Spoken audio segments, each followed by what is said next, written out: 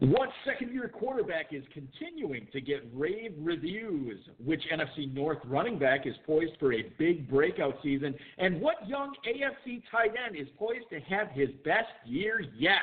Plus, former Football Guys and FFPC Best Ball League winner Noah Ruddell co-hosts with me tonight to talk about his Football Guys Players Championship Battle of the Hardos team he co-owns with Evan Silva, break down a few second-tier number one targets at wide receiver, and much, much more. We've got a great show for you. Noah Ruddell is here. I'm Eric Balkman. Stick around. Your high-stakes fantasy football hour starts now. Everybody, if you got what it takes, I'm KRS and I'm on the mic and Premier's on the break.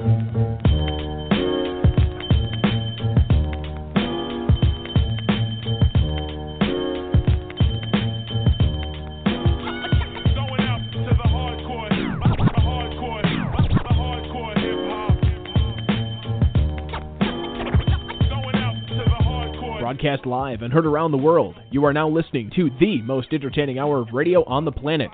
It's the High Stakes Fantasy Football Hour presented by MyFFPC.com with your hosts Eric Balkman and Dave Gerzak. The High Stakes Fantasy Football Hour is your home for football analysis from the best fantasy players in the world. And now, because no one else was available, here are Eric Balkman and Dave Gerzak. With the master rhymer, that's the lead behind the video rapper. You know the truck driver, tapper.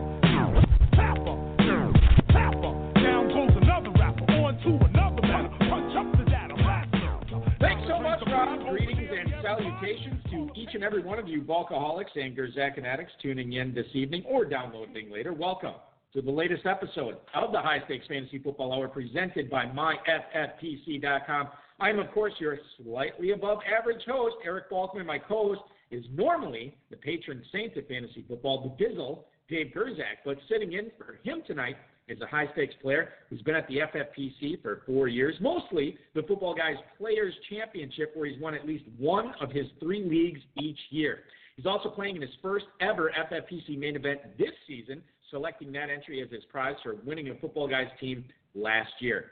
You followed his draft last night on the Run to Daylight podcast as he and Evan Silva teamed up in the Football Guys Players Championship Battle of the Hardos draft. He joins me tonight to co-host the show and tell us all about it. You can follow him on Twitter at Noah Ruddell. Please welcome into the show Noah Ruddell. Noah, thanks so much for doing the show with me this week, man. Oh, no problem. Thanks for having me, Eric.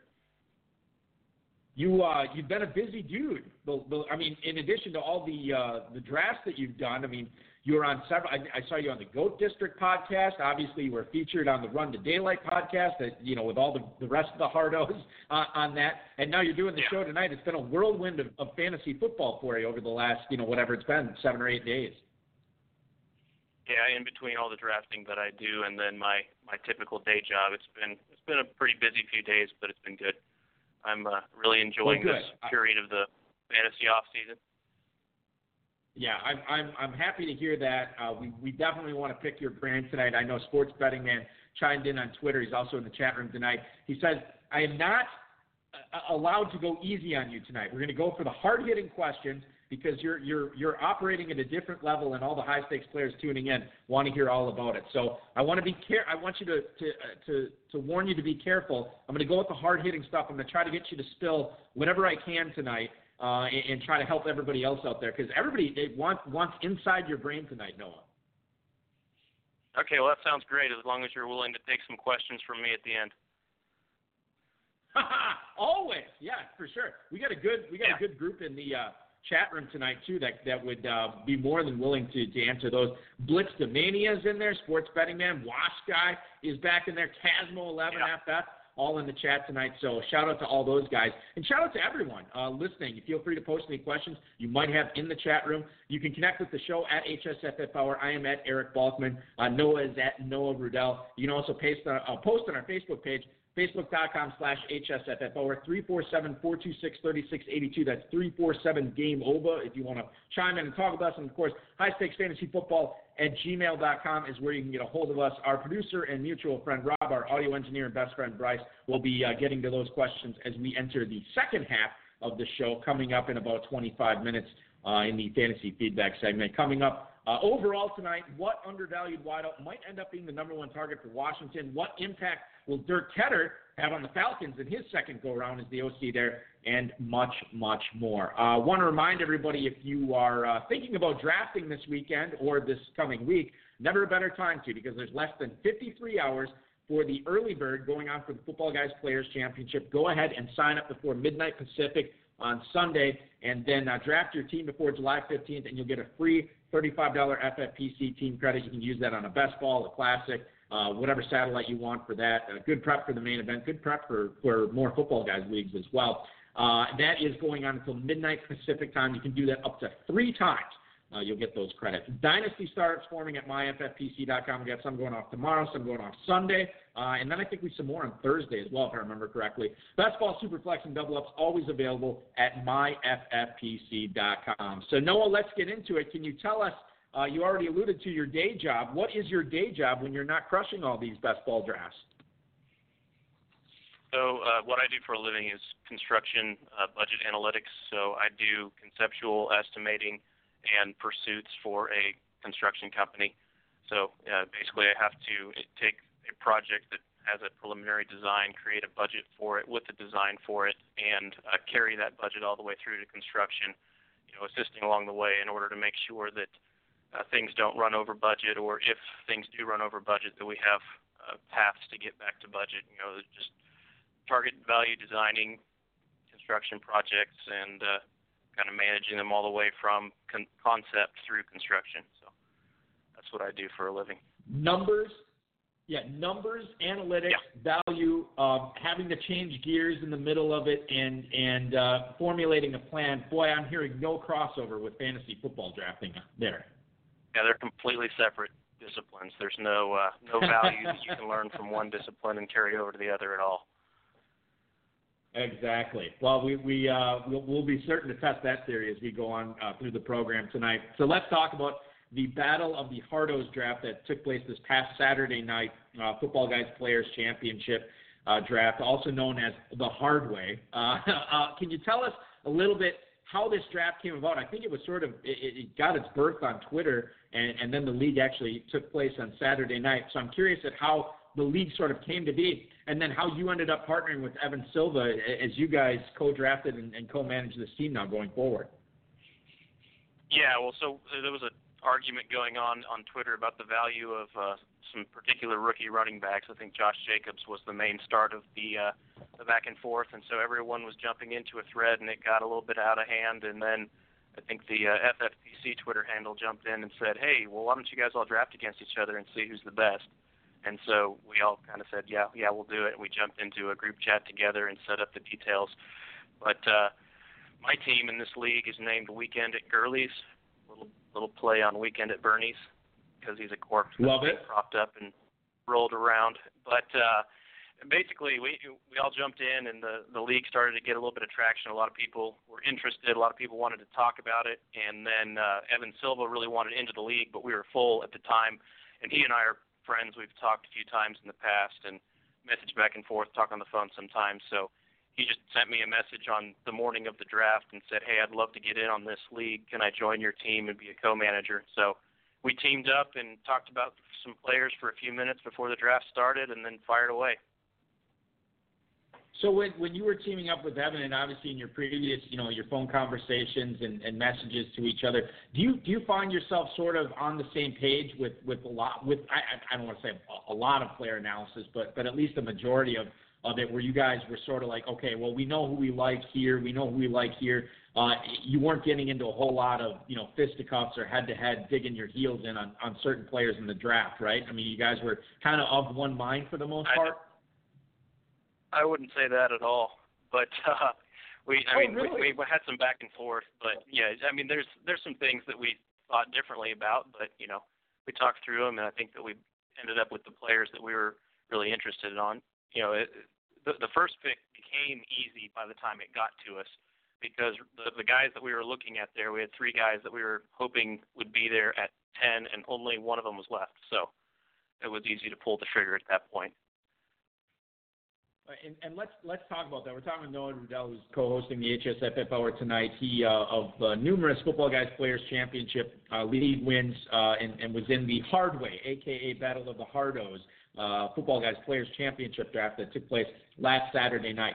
So in the pre-draft conversation, you and Evan knew you were drafting at 10. You had 3 players that you said that you knew you wanted to get one of those 3. You obviously get one of them in Davante Adams. I'm curious, when you guys were talking pre-draft strategy, did you have any sort of conversations about how you wanted to assemble this team, how you wanted to build it? Were you just looking for value to fall? Did you have any overarching themes and players that you for sure wanted to hit on, or how did that conversation go?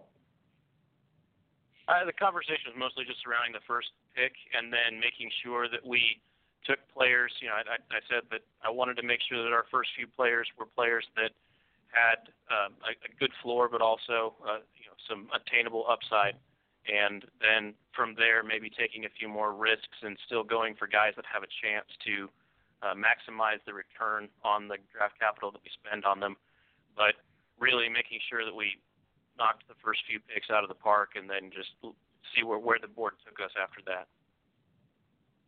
And let's talk about some of those first few picks. I already said you went Davante Adams at the 110. And then when it came back to you in the second round, you take Juju Smith-Schuster. After that, obviously 2 electric wide receivers with high floors and definitely high ceilings as well. Then you pound 5 straight running backs. You go Leonard Fournette, Davante Adams' real-life teammate Aaron Jones, the 2 Seattle running backs in Carson and Penny, and then you go with the rookie Miles Sanders. Of those 5 running backs, did you personally have a favorite, like, oh, man, I'm really glad we got this guy here? Was there one that really stood out to you? Probably Miles Sanders in the 7th, just because it was the 7th, and he's a guy that has significant upside late in the season. I think I have him starting off the season a little slowly, but he's a guy that could carry a team late in the season if they dedicate a lot of the touches to him. So he's a guy that I was really happy about. He was my top running back in the draft this year, really close with Darrell Henderson as far as the prospects that I looked at. So Miles Sanders was a guy that I was happy to get in the 7th. The Chris Carson pick, that was one where, Evan and I talking with each other and trying to figure out who wanted what.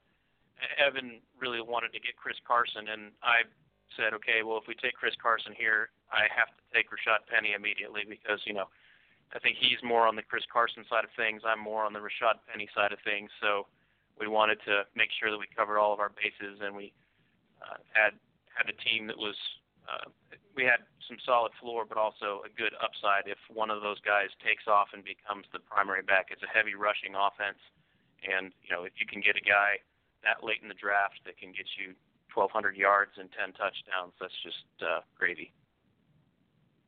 Yeah, now I think, and the Sanders pick, obviously great value on that. Over the last 2 weeks in FFPC best ball drafts, he's going on average at the 703. You got him more than a half round later than that, so excellent job to both you guys on that. But with the Seattle running backs between Penny and Carson, I think you guys are obviously probably hoping that one of these guys takes a step forward and is the main guy in that backfield, because if they end up, sort of sharing things and they both stay healthy, do you envision either of these guys being more than a flex guy? I mean, could they both be number 2 running backs given how much Seattle's going to run the ball this year? I think they could both be flex guys. If you look at what they had last year, they had Mike Davis involved as well. If you mix Mike Davis's workload into Rashad Penny's workload, and it's anywhere close to what they did last year, both guys would be flexible. And you can use them in your bye weeks for your other players as well. And then we've got a bunch of upside guys that we got later to fill in as needed. But I think that there is a scenario where both of those guys are startable players, both Carson and Penny. So that's worst case though. So if one of them takes over and is the guy, then he's probably worth a 3rd round pick and not the 5th and 6th where we got him. Yeah, no question. I mean, if one of those guys were to go down, or if one of them is proving ineffective and the other guy really takes the lead, you're talking about heavy volume for the guy that steps up there. So certainly good value there for where you got both of those guys. What else was interesting to me in this draft, Noah, is rounds 8 through 11. You get 2. You and Evan selected 4 players that could all be the number one pass catcher on their teams. Marvin Jones, maybe not as great of a scenario with Kenny Golladay there, but Cortland Sutton, Sterling Shepard, and Jordan Reed, the tight end for Washington, is being the number one target on a squad, or the chance to be the number one target on a squad, something that you guys emphasize in your draft approach? Having the path to being the number one target is valuable. Every one of these players, when you look at it, everyone's got a range of outcomes. And you want to see, okay, on the high end, where does this put this guy? Where on the low end, where does this put this guy? So guys who have a path to be the top, it just elevates their high-end potential outcome. So I like guys like that. I could easily see someone like Sterling Shepard commanding a high number of targets and having his first 1,000-yard season. Same thing with Cortland Sutton. So getting those guys in the 9th and 10th round, I would have liked some other guys earlier, but the problem is these guys that I would typically take there were already gone in this draft because of the level of competition. Typically in those rounds, I've been taking guys like Dante Pettis or Christian Kirk. Some of those guys that I like better that go in those rounds, but those are not available in a draft with this many pros. Noah Ruddell, Christian Kirk went in the 6th round, and Dante Pettis did as well. Yeah, no, and totally right on that. I was surprised to see some of those receivers go off where they were as I looked on this draft board. By the way, if you want to check out this draft board, you can check out the FFPC Twitter feed. I know that it's posted all over Twitter. If you search Battle, like the Hard Way or Battle of the Hardos or any of the the competitors' Twitter handles on there, you can check it out. It's on Noah's, it's on Evans, Two-Packer, it's on his as well, Crack Rock. No question. So there's a ton of people posting this on Twitter. Actually, we should get that up on the High Stakes Fantasy Football Hour Facebook and Twitter too. I'll tell Rob to do that. Noah, when you looked at the draft board after it was complete, sort of what was your takeaway, not only about your squad when you looked at it when it was finalized, but also maybe anything else that sort of stood out to you about any other team in this league or maybe about the league or the draft in general? I think some people took more risks than I anticipated people would take. This is a league that has a punitive last place penalty that involves wearing a costume with an unflattering appendage on the front. So I was surprised that some people drafted the way that they did, just, thinking of a last place penalty. But I liked it because everyone was trying to draft for first place. I think one of the picks that started the craziness in this draft was when Todd, who drafted right next to me, picked Derrick Henry at the 202. And that just kind of started a snowball of people making some pretty bold picks. I think we had a guy that took Todd Gurley in the 3rd and Darrell Henderson in the 4th, and then followed that with Tyreek Hill in the 6th. So a lot of risk there, but, maybe a lot of potential upside. So there's a lot of guys that took paths that you don't see very often, but it was really interesting to see the way that the board came together, and we had a lot of good interaction and discussion during the draft. So it was a lot of fun. Yeah, and I look at this from the standpoint of not only are you guys each trying to win, $250,000, you're trying to win this league, you're trying to avoid. Yeah, I'm assuming there's going to be social media pictures of whoever the loser is wearing said costume, right, Noah? Oh, I'm sure that there will. They'll last forever. So not being last place is good, but I really am not concerned about being last place. So. Right. Yeah. No. And nor should you. I know a sports betting man already chimed in the chat room saying how he was really a big fan of your team, and I know a lot of the other feedback on Twitter that you got was pretty positive about the squad that you had put together. But yeah, I think when you look at this from, pretty much, yeah, absolutely. When you look I think as long as I have tight ends that are not all greeters at Walmart by the end of the season, I think that I'll be in decent shape. Well, there's a non-zero chance of that happening, but I think you're going to be okay. Blitzdomania chiming in the chat saying that the unflattering costume that you referred to will be worn live at the FFPC Vegas event at Planet Hollywood in 2020. So that will certainly be the price of admission for anybody going out there to see whoever that is. Certainly it's well worth going to be it. interesting. Show up just to see somebody in the costume. Exactly. Casmo11FF chiming in the chat room said that he heard you on the Goat District podcast talking about Tyreek Hill. With the news that has come out this week, and I don't want to say it's news, but we know that he met with the NFL for 8 hours. There's been reports that it went positively. There's been other reports that he might only get suspended for a maximum of 4 games. Again, that's just speculation right now, but that's basically all we have to go on until more concrete stuff comes out. With these reports being out there, Noah, have you changed your viewpoint on Tyreek Hill at all going forward, or do you still have sort of the same draft strategy when attacking your drafts in regards to Tyreek Hill? I think that the NFL wants a definitive result to this scenario, especially because of the optics of the tape that everyone has heard.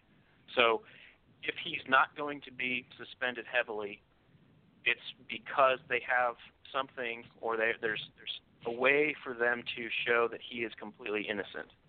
So if there's something or some way for them to say that he did not do this or that he is innocent, then it makes sense that the suspension would be short. In any other circumstance, I think the NFL is going to want to throw the book at him. So the news sounded positive.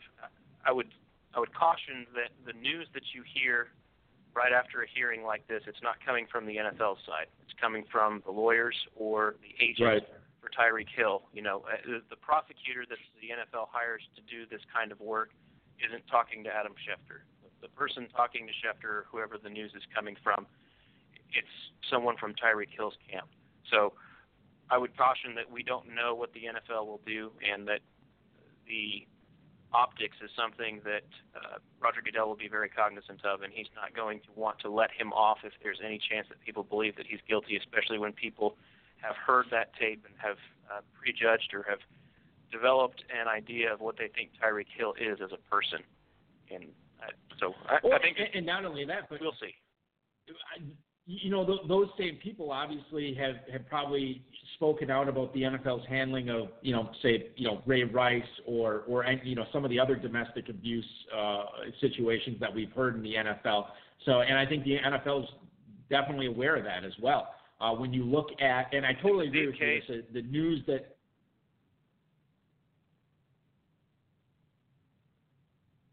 I'm sorry, no, I totally agree with you. Yeah, in the Z case, for example, the NFL's prosecutor did not recommend charges, and then they ended up did not recommend a suspension, and then they ended up suspending him 6 games anyway. So I think there's no definitive answer out of the news that we've heard recently, but it is more positive than it was.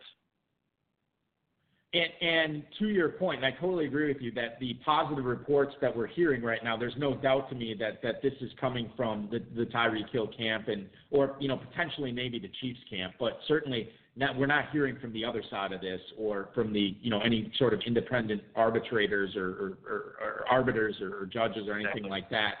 So I think that what we're hearing right now, that might be the best case scenario. And if it is, great. I mean, then we'll know. I mean, we want clarity as fantasy owners clearly as well. Over the last 2 weeks in FFPC best ball, he has risen. He is now going in the mid-5th round. In fact, he's gone as early as the 208 in at least one draft so far. And we get this, by the way, this ADP comes right from FantasyMojo.com. Give him a shout-out as well for putting that together. But I mean, people are trying to get their guys. I think he'll settle into the 4th round over the next few weeks. And he is going behind guys that I could easily see him going ahead of going forward once we get some more news out. I mean, Chris Godwin, DJ Moore, Robert Woods, Kenny Golladay, Brandon Cooks, Julian Edelman. I mean, these are all guys I could see Hill going. And if he is suspended, let's say it is 4 games, Noah, and we do know that. Would you take him in the 4th round of like an FFPC main event or a Football Guys draft? Is that where you would settle in on Hill? I would have to be very, very comfortable with my first 3 picks, and I would have to have clarity on what the duration of the suspension was. Also, if he's suspended for 4 games, for example, and he decides to fight it, and the suspension is going to happen at some point during the season rather than happening at the beginning of the season, that would change things for me as well. So there's so much that's left to be determined with all of this. No question. And then it comes to be like, okay, well, are you going to take Hill and maybe he plays all the games this season, or maybe he, gets suspended, week 10 or week 11, and all of a sudden he's out for the league playoffs, and that bleeds into the championship round. I mean, do you really want a guy on your roster like that? So it goes into the whole strategy of what's the proper way to handle this, and no doubt we will get more information over the next few weeks. How much remains to be seen. Noah Ruddell co-hosting the HSFF Hour tonight. You saw him draft in the Hardway draft, the Battle of the Hardos Footballguys Players Championship draft. He's also won multiple FFPC best ball leagues, multiple Footballguys Players Championship leagues. But I want to talk about the best balls here, Noah, because you play in a ton of best ball leagues across many different formats. Nearly 4,000 last year. You're already in more than 700 so far this year, as we haven't even entered July yet. I'm curious, how do you find the time not only to do all of them, but to make all the picks, and how do you keep all these leagues straight with that many of them going on? With best ball leagues, you don't really have to keep them straight, so that makes it a lot easier. I'll do some slow drafts. I'll have 10 to 20 slow drafts running at a time, and then I'll do fast drafts as I'm able to, just in the evenings after my family goes to sleep, things like that. I'll just go ahead and pop off a few fast drafts, but I just kind of space them out throughout the season and do them in the evenings, and it's a fun way to spend some time. I'll do 3 or 4 live drafts at a time with 30-second clocks, so it's kind of my goodness, keeps you on your toes. How do you? And I'm curious on this is when you're building these rosters and assembling these players on these teams, are you ever worried about drafting too many of one player, or are you concerned with rather than being overweight on a certain player that you want to spread the talent out, spread the wealth out, or do you just like, look, I believe in my convictions. These are the players I want, and I want to get these guys on as many teams as possible. How do you treat that when you're managing, thousands of drafts where you're assembling these best ball rosters? Well, that's a good question, and it depends on the format of the draft, how many people are in the draft. If it's a 3-person versus 12-person versus 10-person versus 6-person. I draft in all different sizes, so I go from 3-person drafts all the way up to 12-person drafts, and your philosophy for each of those as far as your ownerships and your exposure is very different. And then also, if they're best ball cash games or if they're best ball championships where it's some kind of tournament, my strategy will be very different in those as well. But as far as, guys that I'm convicted on, I don't want to take them too far ahead of where their ADP is, just because I do enough volume that I'll be able to get decent exposure. I think that I get good exposure to the guys that I like just by fading the guys that I don't like. And, so I end up getting guys a couple spots ahead of their ADP from time to time. But, if I start to get, for example, I track my ownership in 3-man drafts very closely because, you should have around a third of each one of the players if you're drafting everybody the same. But if I start to get up over 50, I reconsider what I'm doing, and I think, maybe I'm taking this player around before I have to. Maybe if I wait another round, that guy will still be there, and I'll get similar exposure. Maybe I'll lower it down to 45%, but I'll be getting that guy around later each time. So I use my exposure to each player as a way of dialing in when I take players, because sometimes you don't realize that you're overdrafting a guy because you're higher on him than most people are, or you're lower on the other guys that are in his tier, but that makes it so you can get him later because you're passing on the guys that someone else is going to take. If that makes sense. Yeah, no, it totally does, and very interesting philosophy when you're talking about managing those types of teams. Is there a player that you are concerned that maybe has entered that 50% threshold, or a player that you think that, okay, I got this guy a bunch, I need to dial it back on him? Is there a player like that so far this season, or conversely, maybe a player that you liked and you read, a blurb on him and you're like, well, why don't I have that guy in more spots? This is a guy I like and I don't seem to be getting him. Are there a player or players that stand out on either ends of either ends of the spectrum there? Guys that basically where I notice that is when a guy shifts drastically in ADP. So right now, Dante Pettis is one of those. I was grabbing him at fairly even amount of exposure when he was going in the 8th and 9th round because I liked him. I wasn't trying to pick him in every 8th round, but now it seems like he's jumped up, and I realize, I haven't taken Dante Pettis in a while, and then I look, and it's because he's going in the 7th round now, or late 6th round. So guys like that, I think he could end up being in the late 5th. Some other guys like that, maybe Christian Kirk. But I try and stay ahead of ADP moves on most of the guys that I'm interested in. What I do with each player is I do a thought experiment about their ADP. Are they going to have a better ADP than this at a later point in the season, or is this the best case that I'm going to get? And if I think it's the best case, then I will take that player a lot in that spot. But if there's potential for me to get them at a better ADP later, then I won't try and force exposure to a player because I know that I'm going to get more exposure to them later in the season. So players that I do that with, a lot of the time it's guys that I think are going to be suspended or guys where more news is going to drive up their ADP later on. So if there's a guy that I like, but I go, hey, he's going to get a suspension, it just hasn't been announced yet, I'll wait and take him after the dip. Sports Betting Man chiming in the chat. He wants to know if you fade a, quote, talented player across all contests to the point that you might be screwed if that player goes off. Has there ever been anybody like that that's going at the top of drafts that you've totally eliminated off your draft board, or is everybody fair game when you're drafting, Noah? There's some players. I mean, did you want to talk about some potential busts that I'm sure? Yeah, that I don't have much of? Yeah.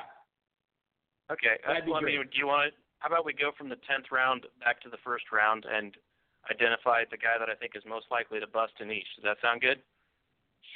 Sure. That's perfect. Let's do that. Okay. 10th round, DK Metcalf. I don't have him, and I'm not really interested in having him. But he goes in the 10th round. 9th round, Kareem Hunt. I don't think I want Kareem Hunt in the 9th round at all. 8th round right now, Geronimo Allison goes at the 809. That's not something I'm interested in taking. 7th round, Eric Ebron. I'm not taking Eric Ebron in the 7th round. 6th round, Jarvis Landry. I'm not taking Jarvis Landry in the 6th round. And these are all 0.5 PPR. But Jarvis Landry in the 6th round is rich for me in 0.5 PPR. Cooper Kupp in the 5th round, just because the injury potential. I don't think that there should be an expectation that he's back to 100% after a midseason ACL tear. He's very effective when he's healthy, but I think that the expectation that he's going to be 100% is a little bit inflated. So I'm not really interested in him at the 505, which is where he's currently going. 4th round, Philip Lindsay. That's an easy one. He's going way too high. 3rd round, Josh Jacobs is a guy that I don't have hardly any of, and I think the 3rd round is rich for a guy who is going to be game script dependent. 2nd round is also easy. It's Todd Gurley. And then first round's a little tougher because there's a name that I want to say, but I think everyone would probably be surprised. Le'Veon Bell's maybe one that I would say, but there's another one that I don't really have any of, and I'm not interested in taking, but I don't think I'm ready to say that yet. Okay. No, listen, we'll still count Le'Veon Bell. Listen, we've never had any, normally we have our guests every week come on and say, okay, who's a player that you're staying away from, who's a player that you're trying to get late. We've never had anybody list 10 guys they're going away from, so you definitely get the pass on the 1st round if you don't want to reveal that player. So just to reiterate here, from what you had, Noah, in the 1st round you're staying away from Le'Veon Bell. In 2nd round you're staying away from Todd Gurley. 3rd round, Josh Jacobs.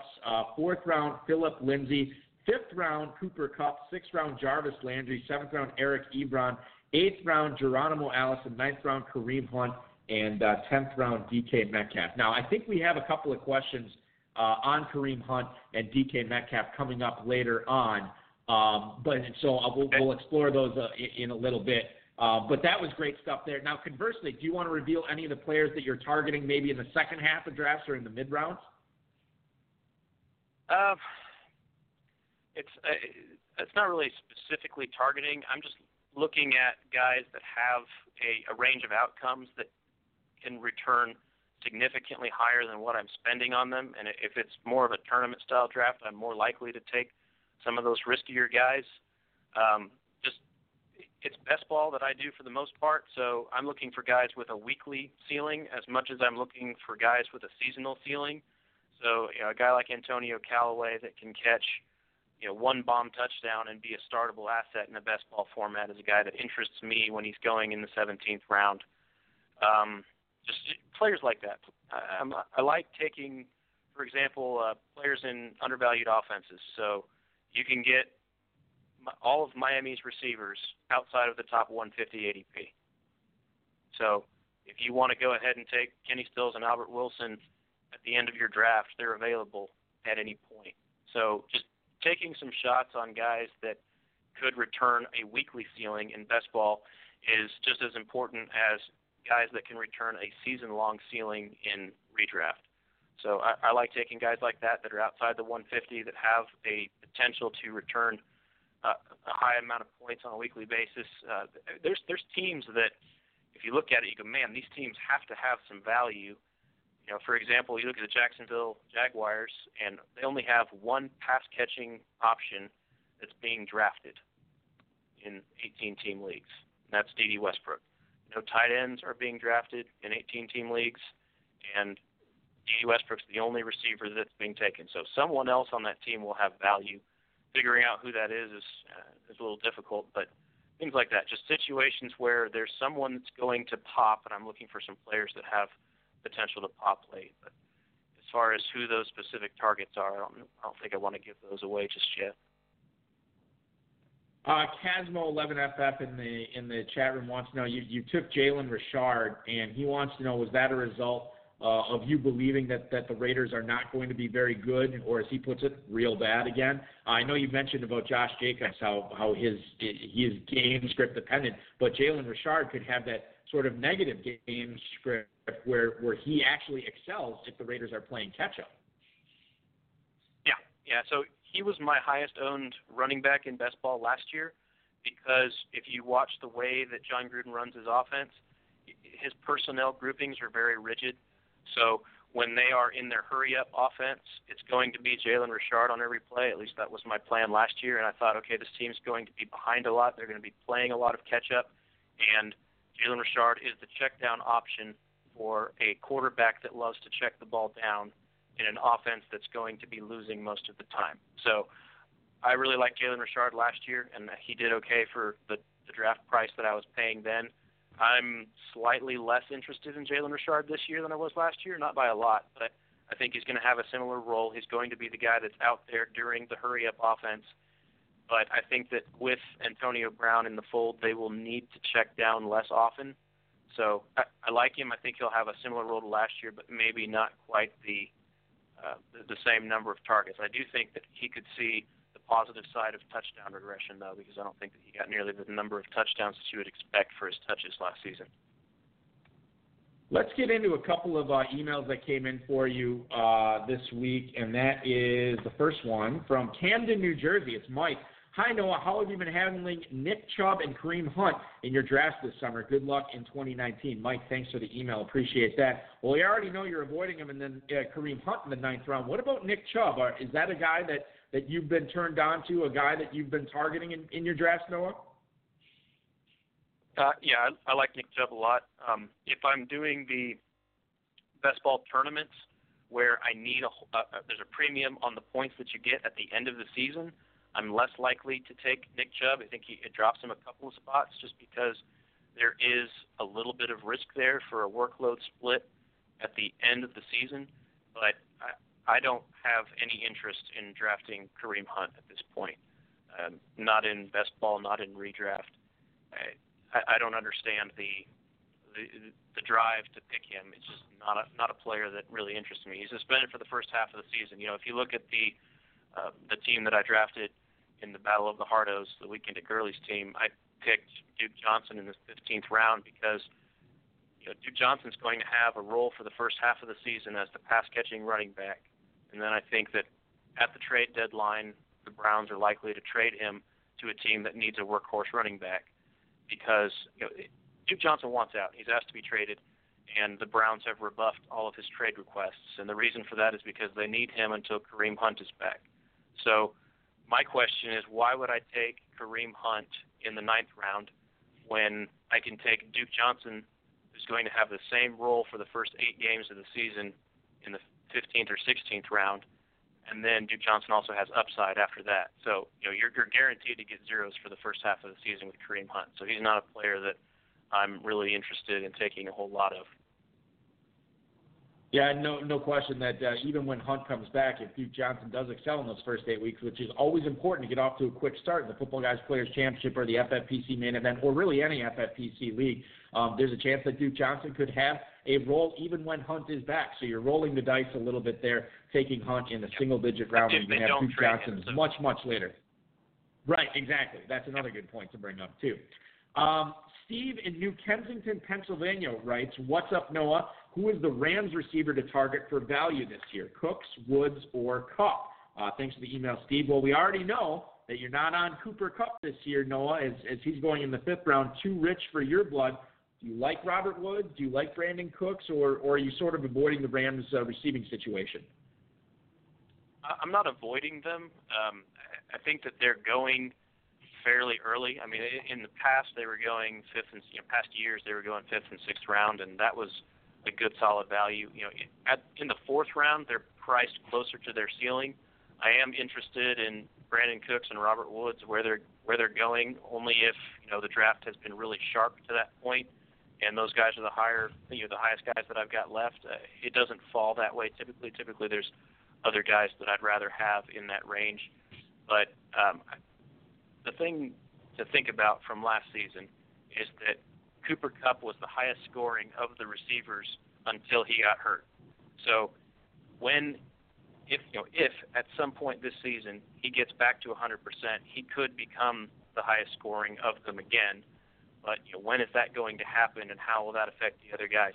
One thing that I would say is that the Rams' offense as a whole was far more effective with Cooper Kupp than they were without him. I think that their yards per attempt fell by 2 yards per attempt after Cooper Kupp was injured. So I think if you are taking a stab at the Rams' offense, Cooper Kupp might not be a bad guy to take. If you're trying to build like a tournament stack or something like that, because Cooper Kupp's health unlocks the upside of the Rams as a team and as an offense.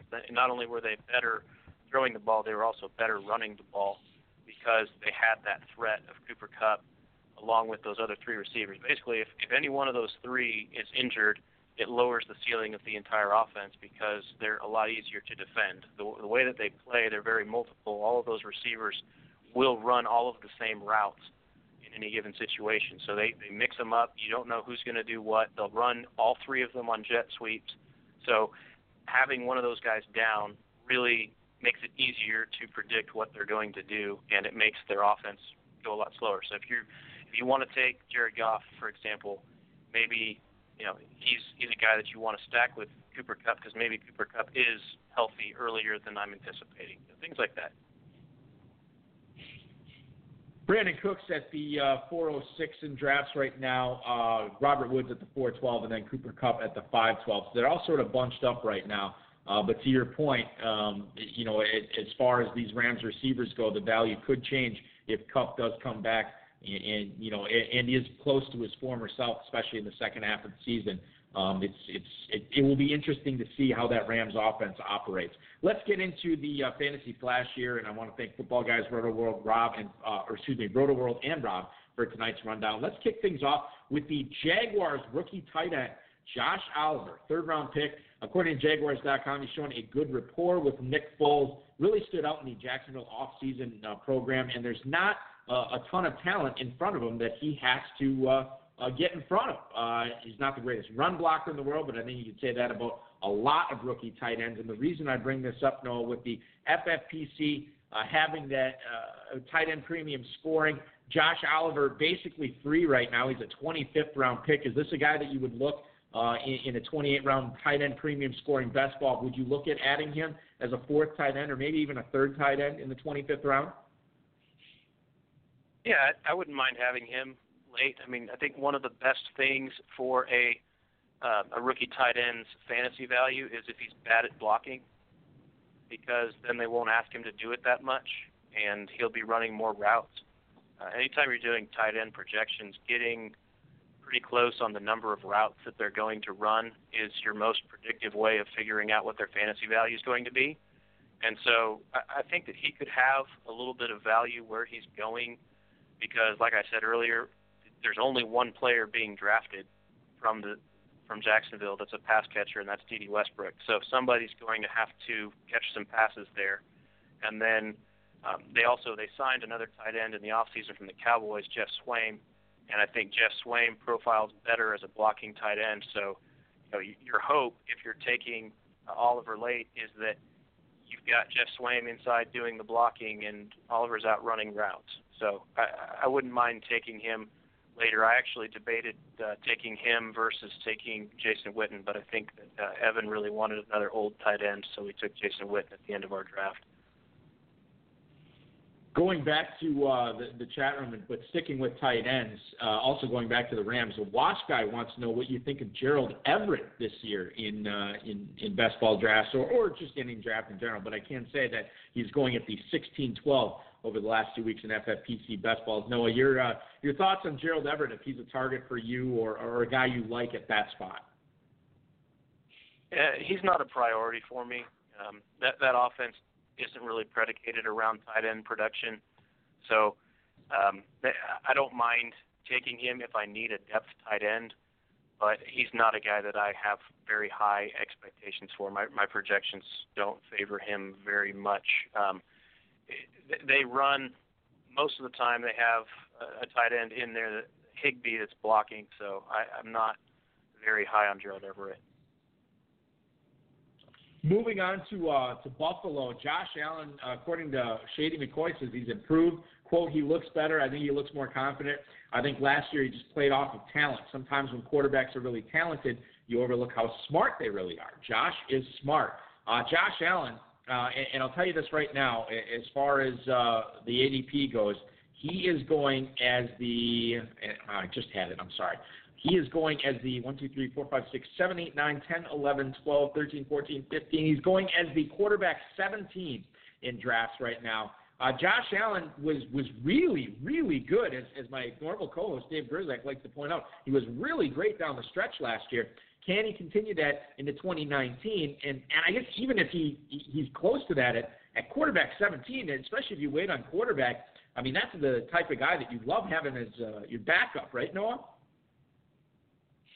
Yeah, I think that if he rushes the same this season as he did last year, then you've got a good chance of having a quarterback one. The question is, do they want him to rush that much? Are they going to try and dial that back this year?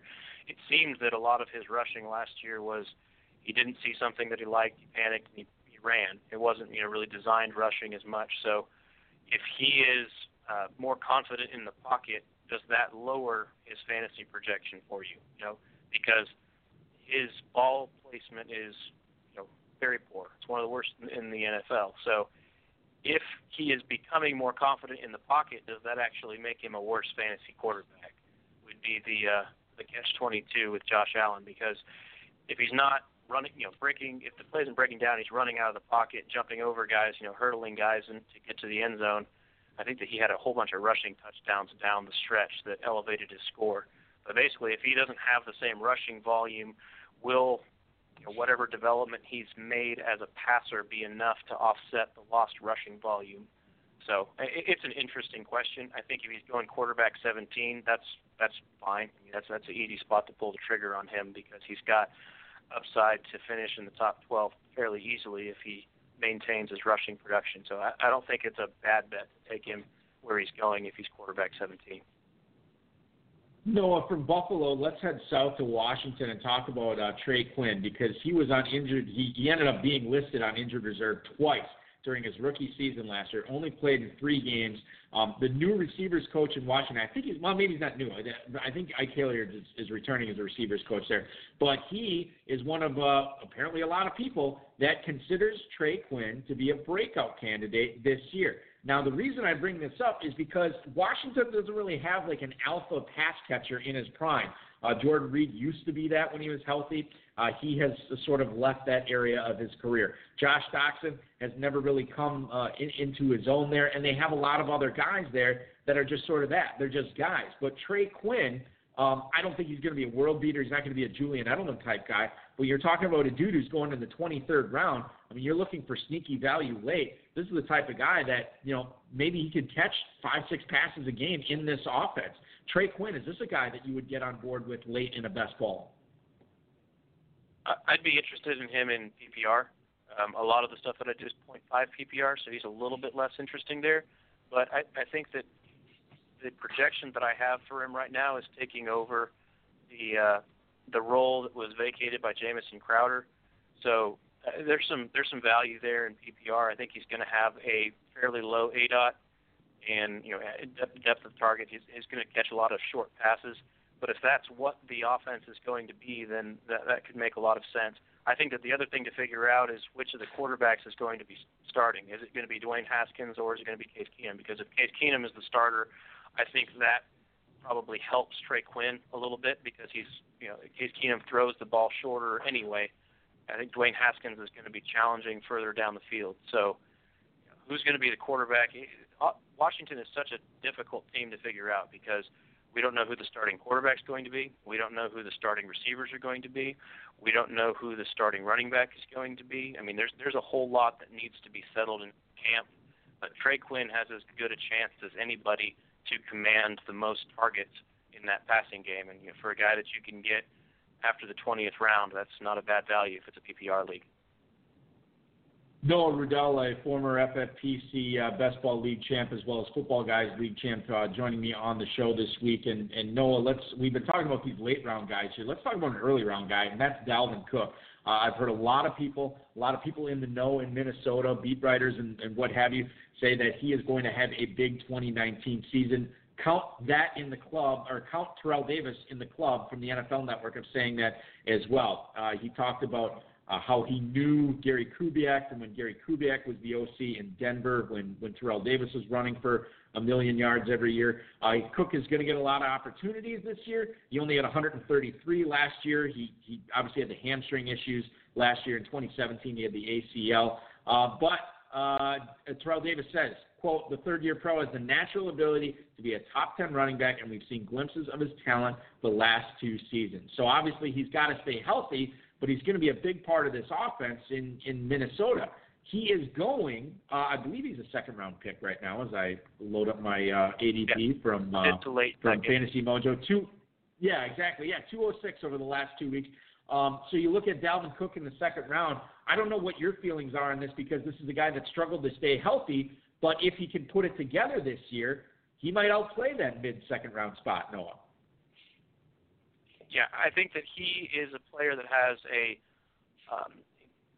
low floor and a high ceiling because his injury history is very, very checkered. So if he gets hurt again, I think that that's highly possible. But if he stays healthy all year, he could be a top 6, top 7 running back because he's going to have the workload. Alexander Madison doesn't scare me that much. I was really surprised when they took him when they did because I do not think that he's a very good running back prospect. I think they took him too early. I had an undrafted grade on him. But I think that he's going to get the workload as long as he's healthy. The offensive line is a little bit of a question mark. They've done what they can to improve it. It was one of the worst in the NFL last year. If they can have some improvement on the offensive line, I think that he has a chance to deliver mid-first round value in the late second, but he also carries a risk, so that's why he goes where he does. Let's get to a few emails here as we got a few minutes left in the show to answer some. Terry in Youngstown, Ohio. I don't really hear you guys talk about Vance McDonald much and feel like he could be a big player in Pittsburgh now that Antonio Brown is gone. Is he a target of either of you this season? Have a great weekend. That is Terry in Youngstown, Ohio. Noah, in the FFPC Best Balls, he is going as an early 7th-round pick currently, the 703. He is going right behind David Njoku, Jared Cook, Eric Ebron going right before him. And Vance McDonald, on average, is being drafted right ahead of Austin Hooper, and then Trey Burton is the next tight end coming off the board at the end of the 8th round. So it's basically Njoku, McDonald, and Hooper sort of bunched up in that 7th round there. Do you like McDonald there over those other tight ends? And what kind of season do you think he's going to have sans Antonio Brown in Pittsburgh? for me, he's a tier ahead of those guys that you mentioned. Njoku, he's multiple tiers ahead of Ebron, but he's a tier ahead of Njoku for me, and he's up in the Jared Cook territory, and I think he goes too late on FFPC. He goes about the same spot on some of the other platforms that I draft on, and those are not tight end premium. So I think that on FFPC he goes in a spot where he's a target for me. Yeah, that's interesting. Very interesting to hear that about Vance McDonald in FFPC ADP. Travis in Boston writes, how big of an impact, if any, do you see Dirk Ketter having coming back to run the Falcons offense again this season? Thank you for the email, Travis in Boston. If you remember, to 2012 to 2014, I believe, is when Ketter was the OC in Atlanta. Matt Ryan had his some big years. I think he had his MVP season that year, or one of those years. And I know they went to this. They lost in the NFC Championship to San Francisco, who went to the Super Bowl that year. But you look at Ketter coming back, a lot of the same guys. I mean, Devontae Freeman's there, Julio Jones, Matt Ryan. What impact do you think he's going to have on those guys in Atlanta, Noah? I think it's going to be good for those guys. It's going to be somewhat more of the same. I think they'll be slightly more effective than they were last season, but I think they'll need to score less points. We've seen some interesting dynamics with the Falcons the last few years where I think 2 of the last 3 years they've had decimating injuries to their defense that have made it so they've had to play catch up and score a whole lot of points. I think that they were giving up the most points in the NFL at one point last season.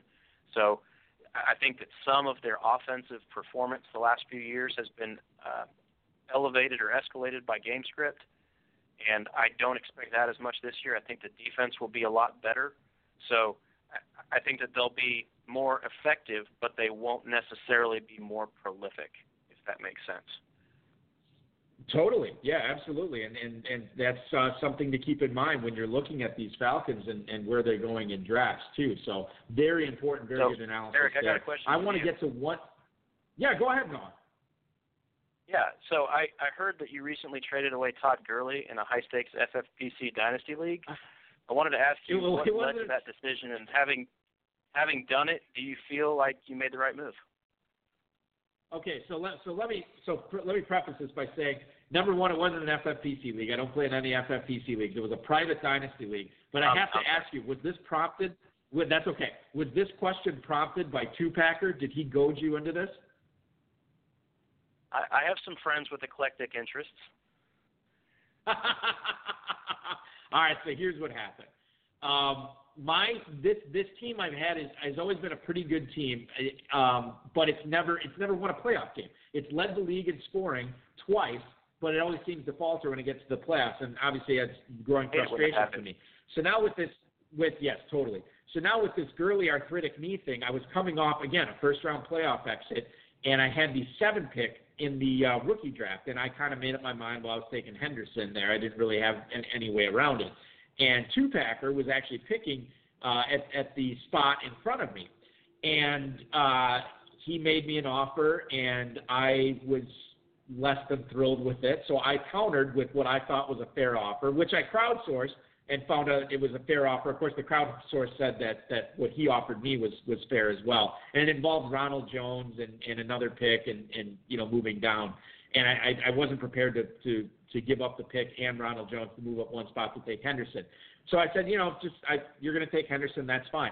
So then as soon as he took Henderson, I immediately put Gurley on the block because I kind of wanted to wash my hands of him. It was the only share I had of Gurley, and I don't want to put up with, another season where I'm on the cusp of it. And if I would have had somebody other than Gurley, or, if I could have somebody who's performing at a very good level in 2 years, I'd much rather have that, especially if Gurley's knee is going downhill.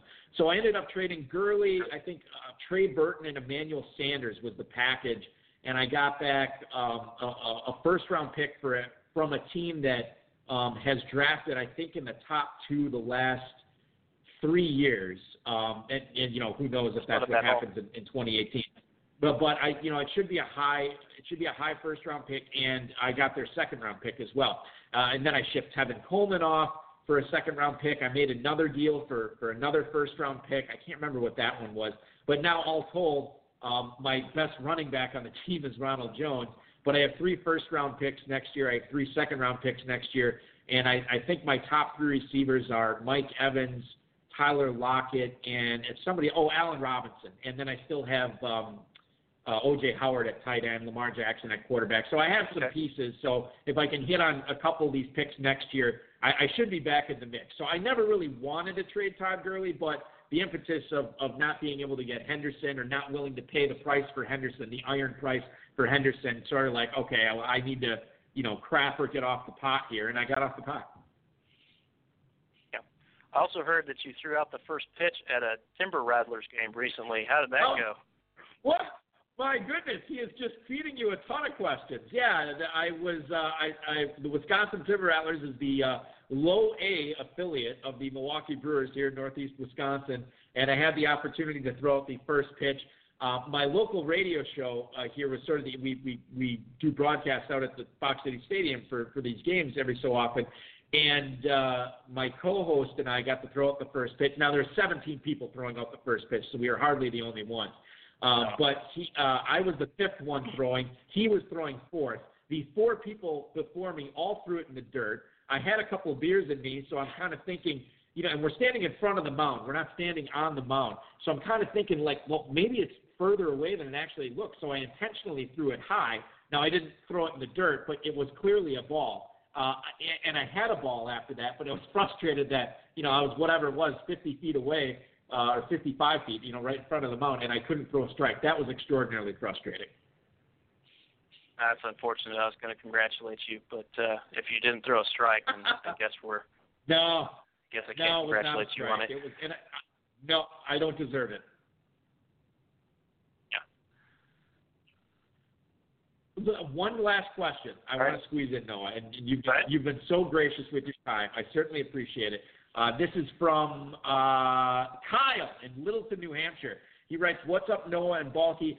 Devin Funchess turned some heads in minicamp, but did he do enough for you to turn your attention to drafting him at his current price in FFPC leagues?" So Devin Funchess, before you answer this question, I'll tell you right now, over the last 2 weeks in FFPC best ball, he is in the 14th round, a mid-14th round pick. He is obviously not going to be the number 1 receiver as long as T.Y. Hilton's there. But your thoughts on him maybe becoming I don't know if he becomes the second receiving option, but maybe the second receiver there in Indy, and you can get him in the 14th round, Noah. Yeah, I think 14th round is a fair price for Funchess. I think there's a few guys in that offense that'll be very interesting. Basically, that offense has got a whole lot of weapons now.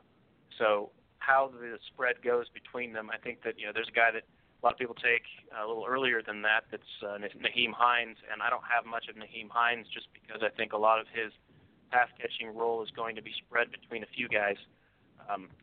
They're going to have Jack Doyle back healthy, but then also how quickly is Paris Campbell involved? And I think that a lot of his stuff's going to be jet sweeps and some short area passing. I think that there's a potential for that offense to be very good, very effective. I don't think that they're going to funnel a whole lot of opportunity to any one of the pieces. T.Y. is obviously interesting, but I think Devin Funchess has the potential to get you 4 or 5 weeks where he has a big 60 yards and a touchdown, something like that, where he's a startable asset. And in best ball, that's fine if that's what your 14th round pick is. I think that's a great pick if you're taking him there. It was a great pick having you on the show tonight, man. This was, I think, more so than a lot of other weeks. We got a lot of analysis, a lot of great insight into not only some player evaluations, but really how you manage best balls and how you assemble these teams. Appreciated all the insight you gave us on the Battle of the Hardos draft. That was awesome as well. And really want to thank you for coming on overall. Good luck in all your leagues this year. Good luck in the main event. That is going to be very fun. And I'm going to let you get back to managing those 4,000 best ball leagues, man. Thanks so much. Really appreciate it. Thank you, too. Anytime. Thank you, Noah. Appreciate it. Noah Ruddell, ladies and gentlemen. Follow him on Twitter, @Noah Ruddell. And we'll see if we can get that Battle of the Hardos draft up. I know a lot of times as soon as the draft ends, it's like, the ADP is already old. So, and that was as Noah alluded to, that was a very, very interesting draft. It's been a very, very interesting night. I want to thank everybody who is hanging out in the chat room, all those questions. I might have set for sure a 2019 record for questions from the chat room for the guests tonight. Maybe overall, I don't even know. I don't keep track of that. Neither does Rob. He's not a good producer. I'm just kidding, Rob. I want to thank Noah Ruddell, not Dave Gerzak. Well, I want to thank Dave Gerzak because he wasn't on the show this week, and we got Noah to co-host for the whole hour. That was awesome. I want to thank the FFPC, Rob, Bryce, and, of course, each and every one of you. Now, next week, no Dave again. Not his fault. It's going to be my fault. We are going to record. The show will air at 10/9 Central. However, it will be recorded early, so you can still pop in the chat, but you won't be able to communicate with us because the show will be pre-recorded.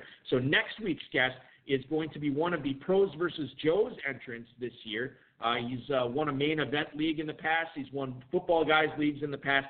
Dave Chiodo is going to be on to talk about not only drafts this summer, but also his plan of attack in the Pros versus Joes. Check out the Maiden Dynasties and 2019 Best Balls at myffpc.com. Less than 52 hours to go to get in on that Footballguys Players Championship early bird, so make sure you're taking advantage of that. Hey, guys, 15 minutes to go. Midnight draft. We need 5 teams. Jump in. Be the hero or be one of the heroes. I'll be commissioning shortly. Thanks so much, everybody, for listening. We'll talk to you again next Friday. And as always, of course, your weekend starts now. This has been another episode of the High Stakes Fantasy Football Hour presented by myffpc.com that was broadcast live and heard around the world. Eric and Dave will be back next week with more analysis, interviews, and advice from a guest much smarter than they are. Thanks for listening, and we'll talk with you again next week. We're on a steam explorer, even more so if we on tour. Me and E explore the country, wondering about the evening before. Trying to explain where the time went, while other rappers find a studio to grind in. Hey, one other thing I should mention, too, just shameless self-promotion. In addition to Dave Chiodo being on the HSFF Hour next Friday, on Thursday, you can actually go to rotoviz.com/podcast, check out the latest edition of the High Stakes Lowdown, and it's going to be another member of the Battle of the Hardos. Greg Cantor at Crack Rock is going to be this week's guest on the High Stakes Lowdown. Look for that Thursday morning. That'll be a lot of fun talking to him. He's done a ton of drafts this summer, so he'll have a lot of great insight as well. Thanks again so much for listening, everybody. We'll talk to you again next week.